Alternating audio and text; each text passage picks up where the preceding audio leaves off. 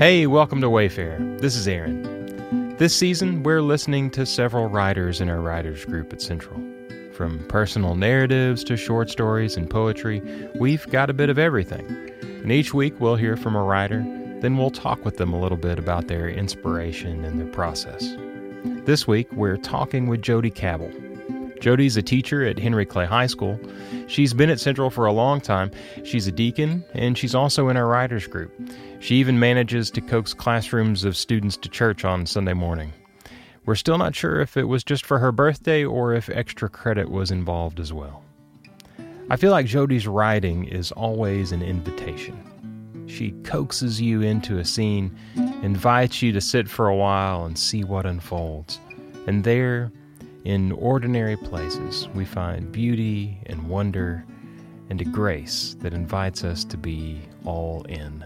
So we'll start with that. Okay. Here's Jody. I'm a high school teacher, and I am a wannabe writer. Sometimes I feel more proficient at it than others, and I'm a longtime member of Central Baptist. I'm a deacon here, and I have enjoyed all of the writing things that have been made available to me through Central Baptist, the writers group, as well as being able to write for Advent devotions and being able to write prayers. I really have enjoyed that. So I was happy to write something for this Lenten journey that we're on together as a church. Yeah. I was thinking about when you approached me and said, well, how do you feel about writing something for the Lenten podcast? I remember going back and thinking about one of the journeys for this Lenten season, maybe for all of us, but certainly for me, is the idea of space and sacred space and what that means. And for me, it meant kind of like three things, I guess. Where do I find peace? Where do I find joy? And where do I find community? And I find those things lots of places, individually especially. I can name a dozen places that are peaceful for me. I can name a dozen times that I experience happiness or joy on a regular basis. I can name another dozen places where I feel like I'm in community. But the place that most consistently all three of those things come together for me is at a baseball park. And which is funny because, like I said, don't coach, don't play, and don't know much about it other than you're supposed to throw strikes and hit the ball. And but it's the one place where I kind of experience all three of those things.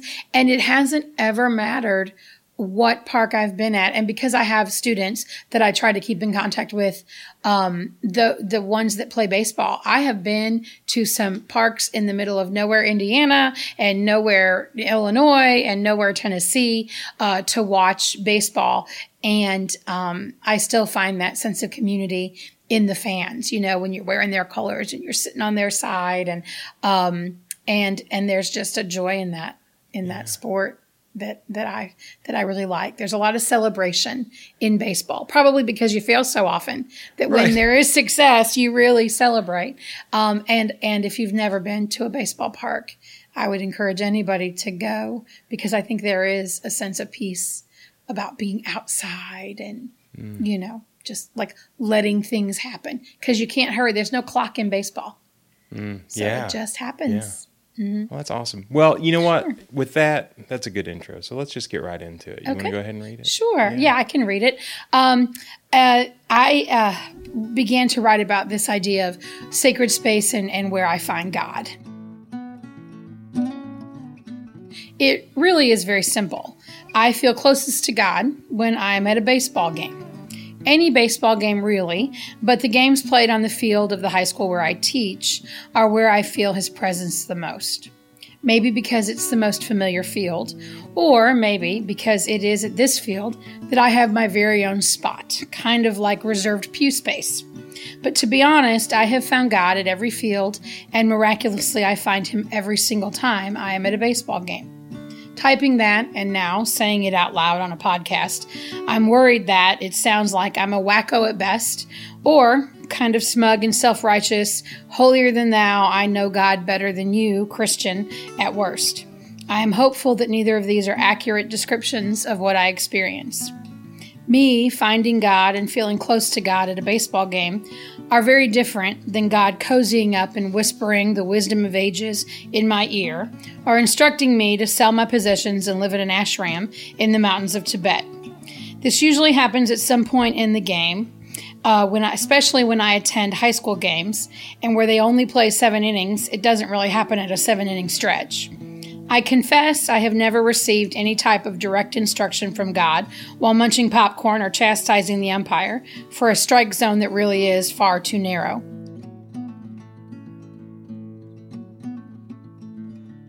I find God in the long silences that are baseball. In the stillness I feel when I hold my breath and focus on the batter, silently willing him to hit a long line drive to bring a runner that otherwise would remain stranded on second to home. I find God in the camaraderie in the stands with fans I do not always know when we cheer for a particularly great play or an impressive at-bat. I find God in the joy of the players as they celebrate the remarkable accomplishment of a teammate or a stunning victory. But I also find God in the many defeats that make up a baseball game. In baseball, when you fail, you have an audience, and failing in front of your community takes a courage that I do not possess but certainly admire. I have confessed before my knowledge of the Bible is rudimentary at best, and so I look for the simple and clear messages and lessons that are easy to digest. And to me, the Bible has always been clear on a couple of things. First, if you want to please and love God, you have to love your neighbor, welcome the stranger, and be God's arms in the world. And second, you have to have courage and do not be afraid. Both of those directives are tough ones, but that second one, that requires, for me at least, lots of inspiration. Mostly because I happen to be a gold card carrying member of the Scaredy Cat Club. And baseball helps.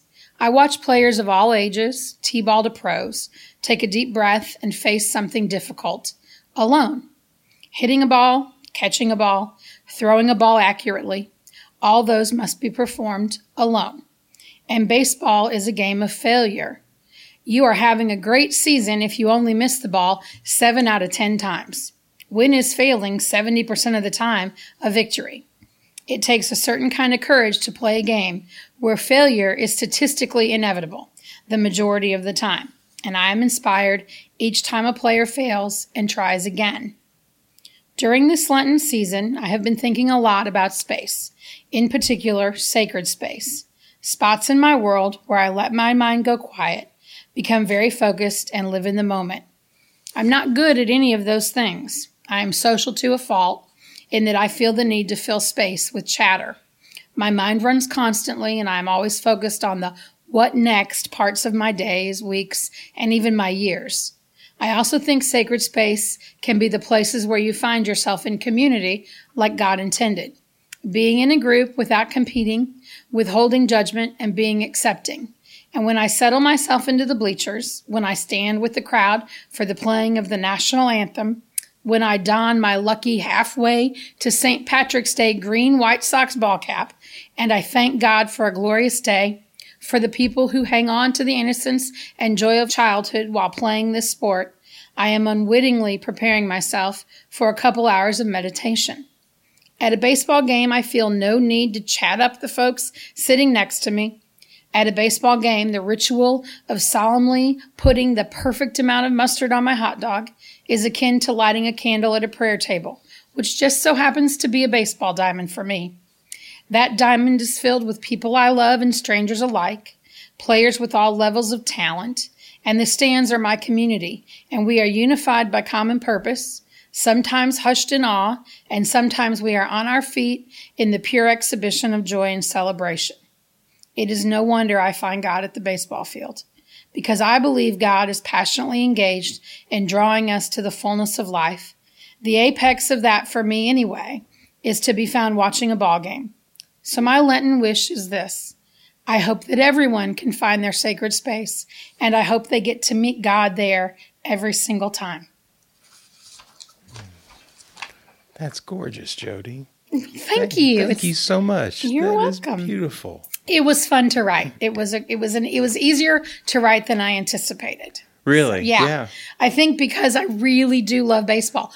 which doesn't translate to me being very good at anything like baseball, but I really do love the game. I love all of it. I think it's the perfect community. It's peaceful, it's joyous, and it's being part of something. Yeah. Yeah. So. Yeah, and the thought that it's a struggle too, right? That it's frustration and failure all mixed in there. Takes a lot of courage. Yeah.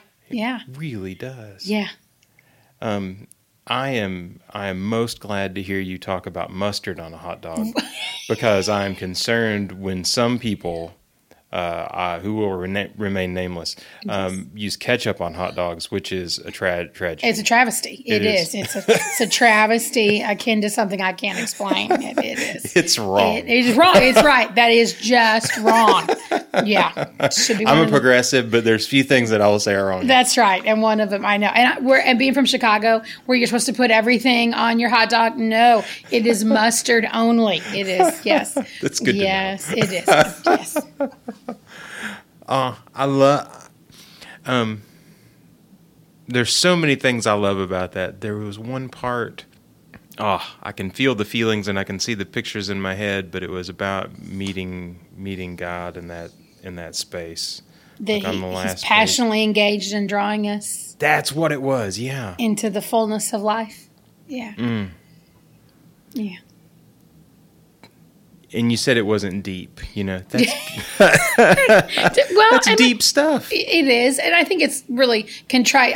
And this sounds crazy because I think God just wants us to experience joy. I'm not one of those people who thinks God is a baseball fan. Our head coach is completely convinced that God only loves baseball, and that's why it's America's sport. But I think that what God loves is us finding joy and community. And for me, as crazy as it is, it happens on a baseball field. And again, it's not like I have ever played competitive baseball of any kind at all. And if I did, that also would be a travesty, much like ketchup on a hot dog. So, yeah. I really had not thought how much before that that idea and the baseball could be a metaphor for life and God. Then you haven't spent enough time at a baseball game. I know. You can't spend and you can find baseball anywhere. Like if you're not opposed to really bad baseball, you can watch baseball all the time. Yeah, pretty much. From t-ball to professional baseball. So yeah, it's pretty easy to catch a game. And it's that season now. So yes. Yeah. Jake plays, so we're going to be at the field a lot. Yeah, so, and you're going to see some really bad baseball. Just prepare yourself. But that's part of the fun, I think, is kind of like being in it together. Yeah. Yeah. Oh yeah, it does develop a community of folks, Oh yeah. And I wonder, too, if some of that, I hadn't really thought about this, about baseball players really putting themselves out there, being alone. I hadn't really thought about that before. And I've loved baseball for a long time, longer certainly than I've been a teacher. But being a teacher and knowing the students. When I go to see them play any sport, they love for teachers to go watch them perform in anything, whether it's band or chorus or drama. But when I go to watch my athletes, because there is such a sense of success and failure in sports, probably too much of a sense of success and failure. I think about them when they're alone. And no sport really, to me, is done as individually. It's a team sport, certainly, but it's an individual sport in that whatever it is you are doing, it is on you to perform that. Like when you're in the batter's box, it's just you and the other guy, who's throwing the ball, he's got to throw that ball. And there's a level of, feeling like it's kind of just you that I think I probably picked up on only because I knew the kids who were playing so much. And I've talked to them about it and asked them what's going through your mind. And they talk about this running conversation that they're having with themselves about what to do next. And it's a cerebral sport. Yeah. And I kind of appreciate that I always say it's a thinking man's game. Not that other sports aren't, but, I feel like I'm treading on dangerous ground here in the holy grail of basketball that we live in. So, Oh yeah, but there's so much time, which I, being a sports idiot in every way, have been introduced to this by Jake, as he plays. And not until I sat and watched them did I realize just how much time there is for you to psych yourself out. The long silences of baseball. Yeah. Yeah. Yeah, you've got everybody's the pitcher's trying to psych you out. You're trying to psych the pitcher out. And everybody on the field's trying to do their part. And yeah. Spoken as a complete baseball novice, I don't know, but but yeah, there's so much space and time there for that to happen. Mm-hmm. It really is an interesting sport that I'm horrible at. But right. And I feel like I could probably, if I had been compelled to follow golf or basketball in the way that I have fallen in love with baseball, that I would probably find that in those sports as well. Just for me, growing up in the South Side of Chicago and Gary, Indiana, it was baseball. So yeah, it does feel a little more zen though than some of the other. And I think part sports. of it is just how beautiful it is. It's spring and it's kind of the new world, and everything's possible. Yeah. So I kind of like that idea of it, of when it starts, when this season starts. Yeah. Another interesting thing is you were talking about your students and kind of getting involved in it through their eyes is really this there's a lot of empathy in this for you, that you're really seeing this through. It feels like through the eyes of the players as well, like you're really engaging in that community. What do you think drew you in like that? I think that's an interesting question. Probably I go back to the reference I make that I'm a big giant scaredy cat, and I really am.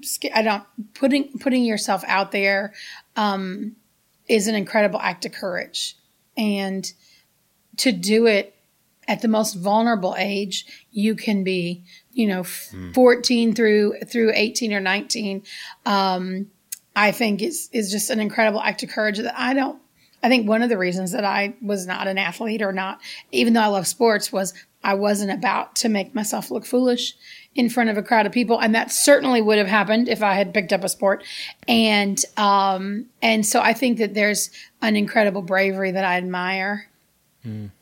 In those students. So I'm a little bit partial to student athletes, but mostly because I think of the courage it takes to fail. And in baseball, you are going to fail. It's a numbers game, and it's amazing to me statistically. What failure? It's epic. Yeah. The failure. Yeah. You're having a good year when you only miss the ball 7 out of 10 times. That's unbelievable. Yeah, that is. We don't think about that, right. And what it takes mentally to be able to get past that. Right. Especially in our culture today, where we are a success-driven culture. And so I think I just really admire that in my kids. And I think that they're braver than they think they are. Yeah. And I like that. Well, it sounds like they find great encouragement too in that. I mean, to know that somebody is there, to have a teacher come to watch them. They laugh at me because I really only have 2 pieces of advice, and it is hit the ball, and then if you're pitching, it's throw strikes. And I have been told that they can hear that almost anywhere on a field. And I have a student who pitched at UK, and he said, "Ms. Cabble, I can hear you even at UK." And I have a student who pitches for the Dodgers, and I'm going to find out hopefully in the next couple summers whether he can hear it at Dodger Stadium. So throw strikes, awesome. Yeah, that's awesome. But hit the ball, because I feel like if you do those 2 things, you got a really good shot at winning a ball game. So that is the sum total of my knowledge of the game. You need to throw strikes if you're pitching, and you need to hit the ball if you're batting. Everything else will it'll all just work out. So, well, at least now I know what to say at games. There you go. That's exactly right. Sometimes I say like "good eye," and I don't know what I'm saying, but I just say it. You just say it, right? Right. Oh, and there's so many that's the other kind of great thing about baseball. It has its own language, and I don't know what any of it means, but they'll say things like "ducks on a pond," and I don't know what that means, but okay, I can yell that too. I haven't heard that one. Yeah. Good cut. That's like a good swing. Yeah. Ducks on a pond means you got runners on bases. But what I can't figure out is, are you telling the guys in the field that they've got runners on? Or are you telling the batter? And then my other question is do they really not know that? Like, I mean, but I also think they probably know that they should hit the ball and throw strikes. So I shouldn't judge what anybody else is saying. Right. But still, Yeah. it helps us feel better to remind them sometimes. Right. Exactly. Yeah. Exactly. Just in case. Yeah. Well, let's talk about your writing a little bit. What got you into writing? Probably being a chicken and not being willing to say anything out loud. Although I talk all the time, I don't really say anything of great importance. So I thought if I have something that might be controversial or might be, I might risk embarrassment by saying it out loud, I can write it. So I kind of started writing first, mostly for myself. And then, I really did. I was late to the writers group here at Central Baptist. As you know, I had started several months before I got brave enough to come. And then it's such a supportive group. I really have enjoyed it and embraced it. And I had started a writing class at the Carnegie Center, and then they actually wanted me to share what I wrote. And I thought, well, that's crazy. I'm not doing that. And so I had started and stopped a couple times with a writers group. And this was the one that I think it's kind of like, if it's like picking a college or buying a house, if it feels right. Yeah. And it really did feel right. And boy, do we have some talented writers. Oh, yeah. And even though I feel like everybody in that class is a better writer than I am, it's fun to share because it's such a supportive group. So that has probably been the thing that has kept me writing, is the support of everybody in the group. So thank you for that. Well, hey, I just get to be a part of it, and it's wonderful each time to hear such a variety of, and that's the beautiful thing, is that whenever we come together, we can, as whenever you put yourself out there, there's always this, I'm comparing myself, was mine as good as this or that, but it's all so different and so beautiful in its own right that it kind of strips away that need to compare as much, I think what I realized was that for the first time, the risk was worth it. Like the risk of sharing was worth it because of all of the different types of writing that people had. And I was like, oh my gosh, I was so glad I came. Every time I come, I'm like, oh my gosh, I'm so glad I came. Yeah. And glad that I shared and glad that I got to hear, mostly glad that I got to hear. Yeah. So. Yeah. Because, so in a lot of ways, it feels like that same idea of baseball. There's a lot of risk in that too. Yes. Putting yourself out there and giving of yourself something that you work on, and goodness, doing it in the public eye. I think I got to watch the student that I referred to pitched his first game on Sunday at Dodger Stadium, and the day before had been bobblehead doll day for him. And I texted him and said, I hope you don't think I'm not going to make fun of you for having a bobblehead. And then he told me, he said, I'm not pitching today. I'm pitching tomorrow. And I got to watch him pitch. We got the baseball channel and we were excited. And he had a horrible outing. And everybody in the state of Kentucky was watching because he's a local kid. And everybody in Tennessee was watching because he threw at Vanderbilt. And everybody in California was watching, and I thought to myself, he had a real bad day at work, but he did it in front of millions of people. Yeah. And that takes a bravery and a courage that I don't possess for sure. And I think that that's an amazing quality. And I think that for me, that sport enhances that more than anything else I've watched. Although I think you could argue that it happens at a free throw line or happens at a hole in golf as well. But for me, it's baseball, probably because it happens in the spring. Yeah. That thought gives me some encouragement, some hope to, what? Why not try that? Right. Why not experiment with that? Why not go for it and fail big? Because what's it going to hurt, And that really does. I think we're reading Brene Brown, and that really does kind of embrace her vulnerability and failing greatly, Man in the Arena poem by Teddy Roosevelt that she references all the time. Yeah. That the person who of merit is the one who's tried, even if they've failed. Yeah. So get out there and go for it. Yeah. Yeah. And be in the moment and enjoy it. Well, let's talk just a little bit about your teaching too. Do you want to tell us, like, how long have you been teaching? Where do you teach, and all that stuff? Oh, sure. I am a teacher at Henry Clay High School. I teach government and criminal justice. So I've got both ends of the spectrum in high school. I've got ninth graders, and I've got juniors and seniors, and just ending their high school career. And so I kind of have the best of both worlds, I think. I still have kids that are excited enough to want to help when I ask for, assistance, but I also have kids that are really wise and kind of know the workings of the high school and make my job pretty easy and interesting. I've been teaching in Fayette County for almost 20 years and have loved all of it, and have just really been able to get to know and meet great professionals as well as students. And I have a pretty close relationship with my kids. They all came to church with me on my birthday. Yeah. So, and somebody commented, "Oh, it must be extra credit day." Maybe, but I got them all here. So yeah. Oh, that's awesome. Yeah, I spent a lot of time with my kids, so I've enjoyed it. So have you been teaching government the whole time? I taught special education for a little while. I have a master's in that as well. And so I've kind of been able to be flexible in where I'm teaching because of my special ed degree. And, but I really, I would say for 3/4 of my career have taught government, and probably will teach it till I retire. Yeah.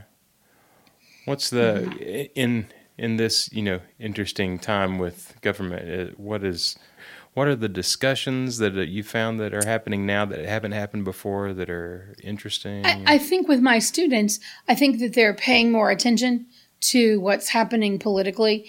And I also think that we have left the generation coming up. I told them, I said, we left them some pretty heavy lifting to do with the environment and the political climate and violence in our country, and gun control and what's happened in schools, violence in schools, bullying, that kind of thing. Those are largely issues that my generation, which probably includes you, maybe, you're a lot younger than I am, we've ignored. And they've got some pretty heavy lifting to do. And there's a sense of outrage and disgust that I see among my engaged students that I think is healthy. I'm glad. They need to be maybe a little bit questioning of how much wisdom do these old folks really have, because they've left us in a pretty big mess. And I think the thing that has surprised my students the most is that what they sense as the will of the people, or what the majority wants, versus what politicians in Frankfurt and even in Washington, D.C. are doing. It's left them a little bit disillusioned.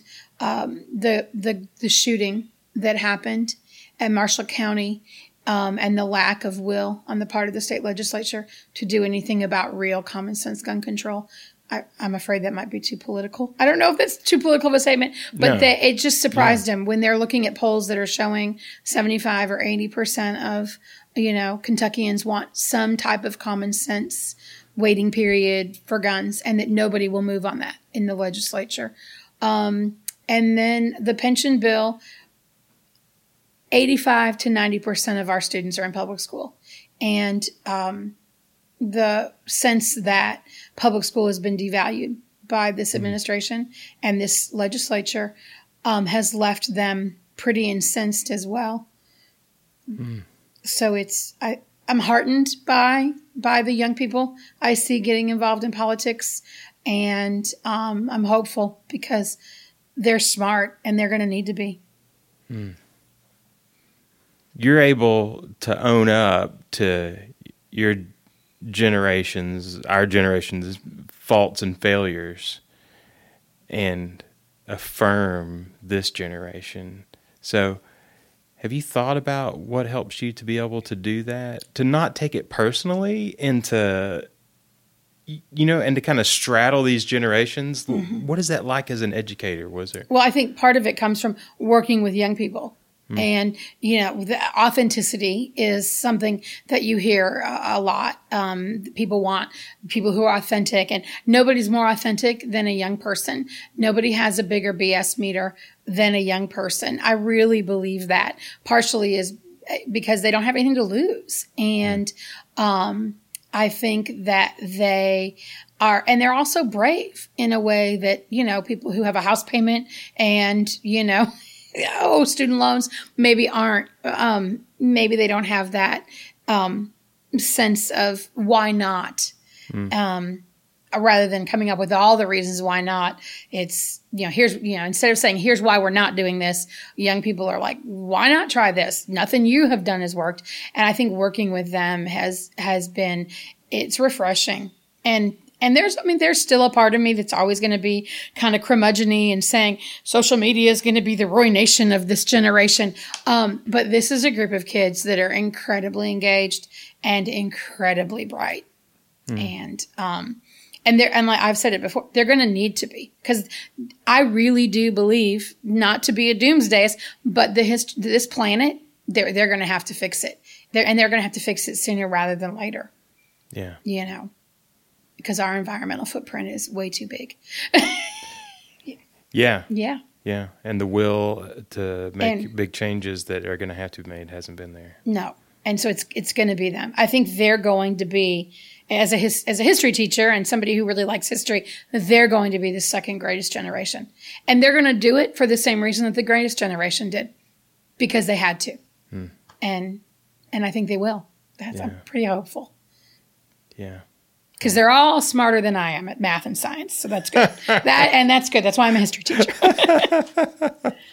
And that's why we need good public schools. That's right. Exactly. Everybody has a teacher. Yeah.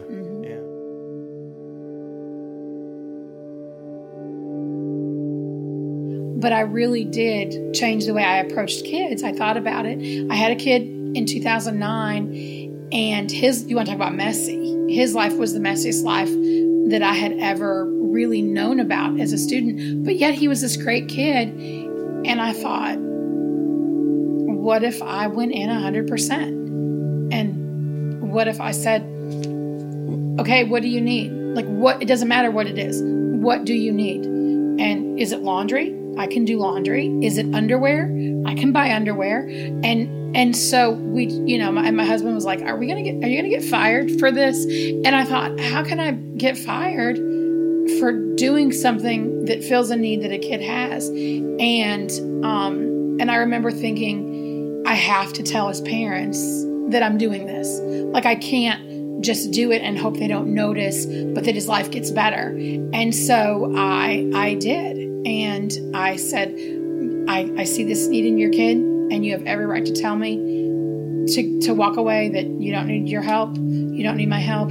But I would like to do this for him because I think it will make his life better. And his father was a little bit hesitant, but his mom was the one who was kind of the messy one. And she said, oh my God, I've waited for somebody like you to help. And so it began. And I think because of that, and I always say that people, you love people as much as they let you. And he let me do it. And so here we are. And he became a teacher and a coach. Really? Yeah. He's up in Louisville, but he starts law school in the fall. He's starting law school. Yeah. But he wants to be kind of a street lawyer, which I think is super cool, and kind of be a voice for the voiceless. But he taught and coached for 5 years and was great at it, and got his master's degree and played baseball. I got to go see him play in some really bad baseball. He played for a really small team. And, but it was great. But he was kind of the first kid that and I think they always say that, what is it let me think if I can think of this, when the student is ready, the teacher appears. And he was my teacher in that way, about this is a better way to live. And so you can't do that with every student, but again, not every student needs that. But if kids really believe that you will meet them where they're at, or help, they just kind of need somebody on their side. And that has changed kind of changed my relationship with my students. Yeah. But I'm not their friend, which is, I'm still Miss Cabble, and there's a really clear division, but I'm an adult in their world. But it's been awesome. But I don't think it's for every educator. I don't think. every educator can or needs to do that. But I told my husband, I said, we're kind of the perfect storm. We don't have kids. We're kind of pretty solidly into our middle age. We're a pretty safe space. So it was easy to do. Yeah. Yeah. My students have taught me, and it sounds really corny to say, oh, they've taught me so much more than I've taught them. They haven't taught me anything more about history or my content area, but they have taught me a lot more about what it means to really be genuine and sincere when you're trying to help somebody. They've taught me a lot about that. I have a hard time separating school and church, if you can tell. I really do. It's all together for me in one. Yeah. It's because it's part of my community, I think. Yeah. Yeah. I think that's probably the way that it's supposed to be. You know what I mean? Yeah, I mean, we want to be. I don't know. Isn't that where we're always looking to find some, to do the same grace and love that we talk about at church is what we're supposed to go and be a part of somewhere else. I think so. I hope so. I hope so, for sure. Yeah. Well, there's so many themes that are connected in here, Jody, with your work, with students, with bravery, with putting yourself out there, with accepting failure. All of these things are so beautifully woven into something that is that on its surface feels simple about baseball, and I love that, and I think that's where the beauty of good writing lies, and it feels it's something very simple and easy to enter into, and then you start uncovering the layers of it and finding something something deep beneath it. So thank you so much, Jody, and thank you for sharing this with us. Well, thank you for inviting me, and thanks for this opportunity to have this great conversation. It's been awesome. Yeah, it was fun. Thank you. It has been. Okay. You're welcome. Thanks so much for listening to this episode of Wayfarer, and thanks to Jody Cabble for sharing her writing with us. Wayfarer is a production of Central Baptist Church in Lexington, Kentucky, a loving and progressive gathering of Christians. You can find out more about us at lexcentral.com. I'm Aaron Austin, and I'll see you next week for another step along the journey.